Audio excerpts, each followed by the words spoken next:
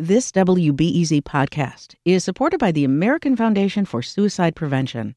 Suicide is a topic that hides in the shadows. It's time we talk away the dark, learn how to spot the warning signs for suicide, and how you can have an open, caring, real conversation to help save lives. Visit the American Foundation for Suicide Prevention to watch the new short film and learn more at afsp.org/talkawaythedark. Think on your feet for our Fast and Curious 5K, a one-of-a-kind race hosted by WBEZ and the Chicago Sun-Times on Saturday, July 27th at Humboldt Park. More info and early bird registration at wbez.org/events. Nearly 1 in 6 restaurants around the country have closed during the pandemic, and those left standing are getting hit with the 1-2 punch, that is inflation and supply chain issues. So what is the path forward? I'm Sasha Ann Simons, and this is Reset. Today on the show, how restaurant owners continue to find new ways to survive. Like many industries, COVID-19 has forced restaurant owners to reinvent and reimagine their businesses. And for some longtime family restaurants in the Chicago area, the newer generation says they're leaning on their parents' advice and legacy to weather the economic storm. Here to tell us about their experience are the co-owners of Soul Veg City in the greater Grand Crossing neighborhood. Joining us are Lori C.A. Welcome, Lori. Hi, how are you? Doing well. Thanks for being here. And Lori's brother, fellow co-owner R.L. Israel. Hi, R.L. Good morning. How are you? Doing well. Thanks so much for joining. R.L., Recent first checked in with you back in the summer of 2020. Back at that time, you had laid off about 50% of your staff. So talk to us about the challenges that you've faced over the past 2 years. One of the things I was able to do over this last period is bring people back to work and get people back started. So then, like you said, 2 years ago, we did have to get rid of people, and it was due to the COVID as a reality to the world at that time. And because it hit us so fast and it struck every sense of everybody's life, in the sense of whether it was fear of the unknowns or whether it was people actually getting and being sick, that we had to get rid of about 50% of the people. But since then, we've been able to bring those individuals back and been able to give them jobs and means to be able to take care of first themselves and then their family. So we're really proud about that. Yeah. Lori, what would you want folks listening to know about your experience as a restaurant owner during the pandemic? I would want restaurant owners to know that as tough as it is and as tough as it may be, if we show up every day as best as we can with what we have, working with what we have, that things will come around. If you have to make small changes in your menu, like one of the things, we're eating the cost for inflation in terms of prices that have risen on us. We haven't transferred those prices to our customers. So it's tough, but showing up every day and being able to be consistent with it kind of makes a difference, because at the end and the beginning of every day, everyone still eats. So we still provide something that everyone needs and more so wants. How have you handled this rising inflation, Lori? Tell us more about that, where you're seeing sort of prices increase in your budget, for instance. So as I was saying, what we do is we'll take one item and we can make different things with one item. That kind of cut down expenses for us. So I'll use, for an example, the black eyed pea. We have a black eyed pea mushroom burger. The black eyed peas are used for the burger. Then we use the black eyed pea as a pea itself. So that's two things there that you can do with the burger. With our kale, with the black eyed pea, not with the burger. With the kale, we have raw kale, we have cooked kale, we put kale in our smoothies.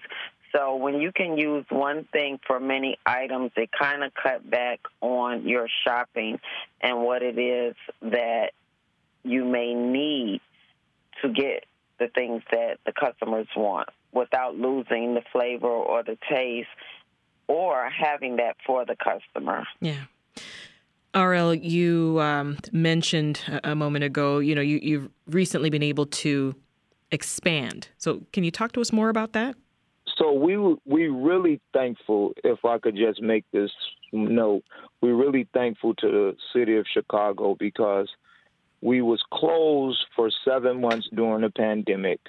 And throughout that time, we was able to rebrand ourselves, which you just spoke of at the beginning of the show, of Soviet City, because it's second generation owned, which we've celebrated 40 years last year with the rebranding and the grand opening of Soviet City. We was honored to have the mayor of the city of Chicago to cut the ribbon for us with that grand opening, as well as I just want the city to know that we are the first vegan restaurant in the Midwest. So yes, they had restaurants that sold vegetarian options. Yes, they did. But as a whole, we are the first vegan restaurant. So throughout this time of being here, these 40 years, we've been able to develop credibility, I would say, first with the people and then with the community at large.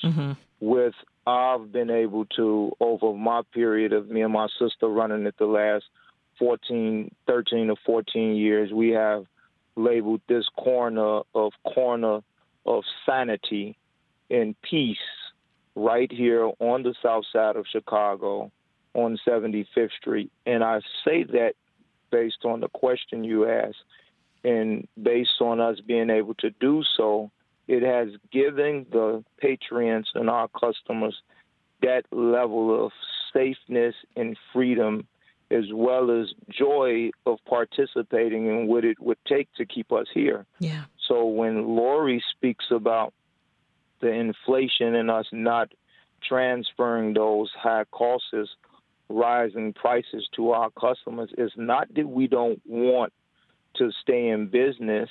It's the passion and the compassion that we have for our customers. And as time go on, if needed, we would, and we are going to.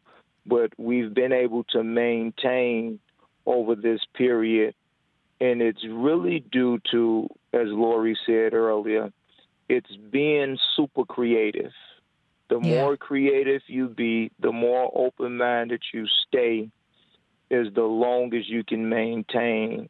And people feel more than they see. So our customers can feel the love that we bring through our every day of showing up, like Lori said, that we've been able to weather the storm. Yes, it hasn't been easy. I want you to know that. It hasn't, and I want all our listeners to know that it's never easy. But as one of the old saying, things of value aren't never easy. It takes super pressure to get one diamond. So we consider ourselves to be a diamond in the rough on the south side of Chicago. Lori, as Errol mentioned, your parents started the restaurant 41 years ago. So what is it like for you being a second-generation restaurateur? Do you feel a pressure to continue the business for your parents? Initially, I would say I did because I never saw myself doing it. But the pressure now is just keeping it going. It's no pressure in the sense of where it's hard. Right now, we're at the point where it's enjoyable. It's exciting. I love to share this story when I went to college, to university, and I was excited. I went to my accounting teacher, and I said, I am going to take over the family business. Any advice? And she said, yes, run for your life. And so I stopped and I looked. I'm like, I'm excited. Why is she telling me to run for my life? And as things progressed and went on, and the more I got involved in the business, I saw it as a challenge and saw what it was like turning things around and making things different. But right now, it's so exciting. I couldn't ask for a more better partner than my brother, and he's not sitting next to me, so I don't have to feel like I have to say that, but it's the truth. We have taken what our parents started and laid a foundation, and now it's endless for us in terms of growth and dreaming and expanding, and I'm so excited about it. So the pressure was, initially, don't let your parents down. We all say we don't want to let our parents down, and we didn't, but now we don't want to let ourselves down because we have our children and our children's children, and so now what our parents started, our children, our grandchildren, and their children will be here forever. This brand will be in many ways, it will show in many faces through Soul Veg City, because that's what the name was chosen for. My brother RL chose that name. We're going to be Soul Veg City, the one-stop vegan spot for everything. Yeah, love it. And now we have our liquor license, so we can provide events and host events, and that's another way we're multitasking during this pandemic. It's like, what other things can we do? So now people can rent the space out for anniversary parties or birthday parties or baby showers, where we can cater for that and provide that. So it's endless. The pressure is for what's next for us now. That's the only pressure. RL, your parents developed recipes and, as you said, introduced people to vegan food, right? And that's something that you're still doing today with your sister and with your staff. What's that like, introducing folks to this vegan lifestyle and vegan food? It's really fun and really exciting. It's something you asked that question because my mom, which is 82, she just showed up this morning. She was actually, small story, she was actually on her way to my sister's house. She couldn't get in because nobody was there. Why? My sister's at work, which we Lori I'm talking about. She couldn't get in, so Lori told her to come down here to the restaurant. And when she got down here, she came in the back, and I was so excited to see her. I just said, "Hey, Ma, I'm so happy you're here. You the best. You the reason we here," and gave us this opportunity. I'm saying this really loud in the kitchen. The employees is looking like, what just happened? I share that story with everybody this morning because that's the excitement that I start off with every day, and I believe I got it from them. And I say that because if you don't realize as well as acknowledge where you came from, then you really, your path and where you want to go, you could jump off path because you really don't have no sense of where you came from. So with the recipes that my mom been able to develop over these years and the energy and the support that my dad has had over these years, he used to wait tables his own self. He used to serve people the food his own self. And for me and my sister to be in this same position to be able to give back, because we've realized that that's one of the biggest joys of life is when you can share.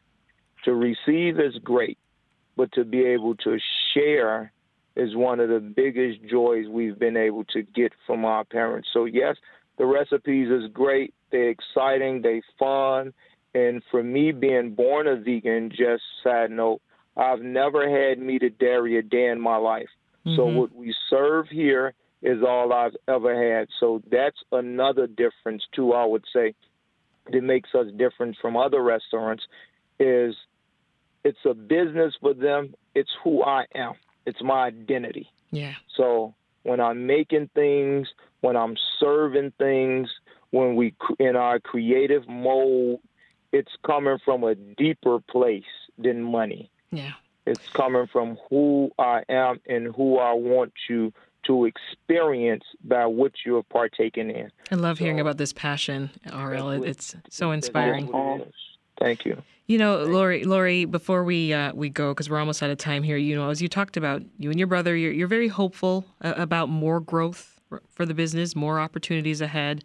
I know that you're planning on creating a production facility for prepackaged meals.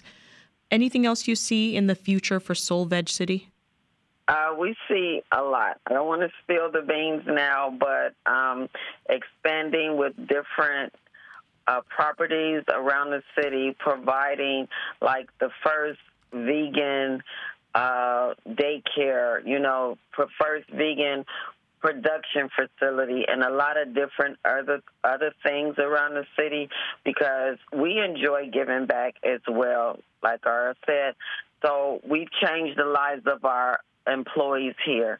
So if we can provide jobs at different spaces, in different spaces, doing different things, allowing them to grow, allowing them to provide for their families, for themselves.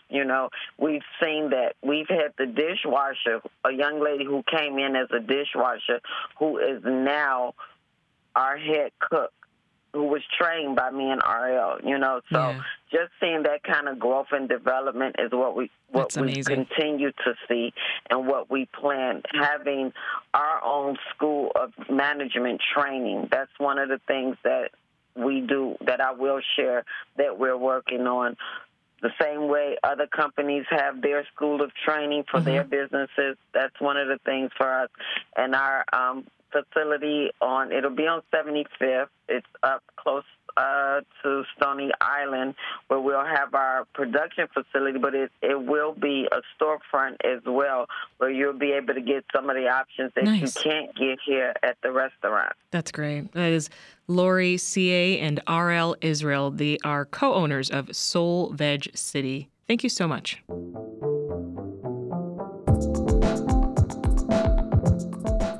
That's it for today's Reset. For more conversations about Chicago politics, news, and entertainment, subscribe to this podcast. And please give us a rating. It helps other listeners find us.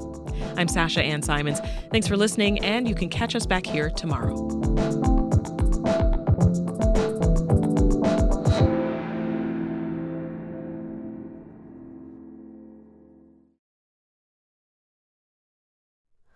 Hi, it's Terry Gross, the host of Fresh Air.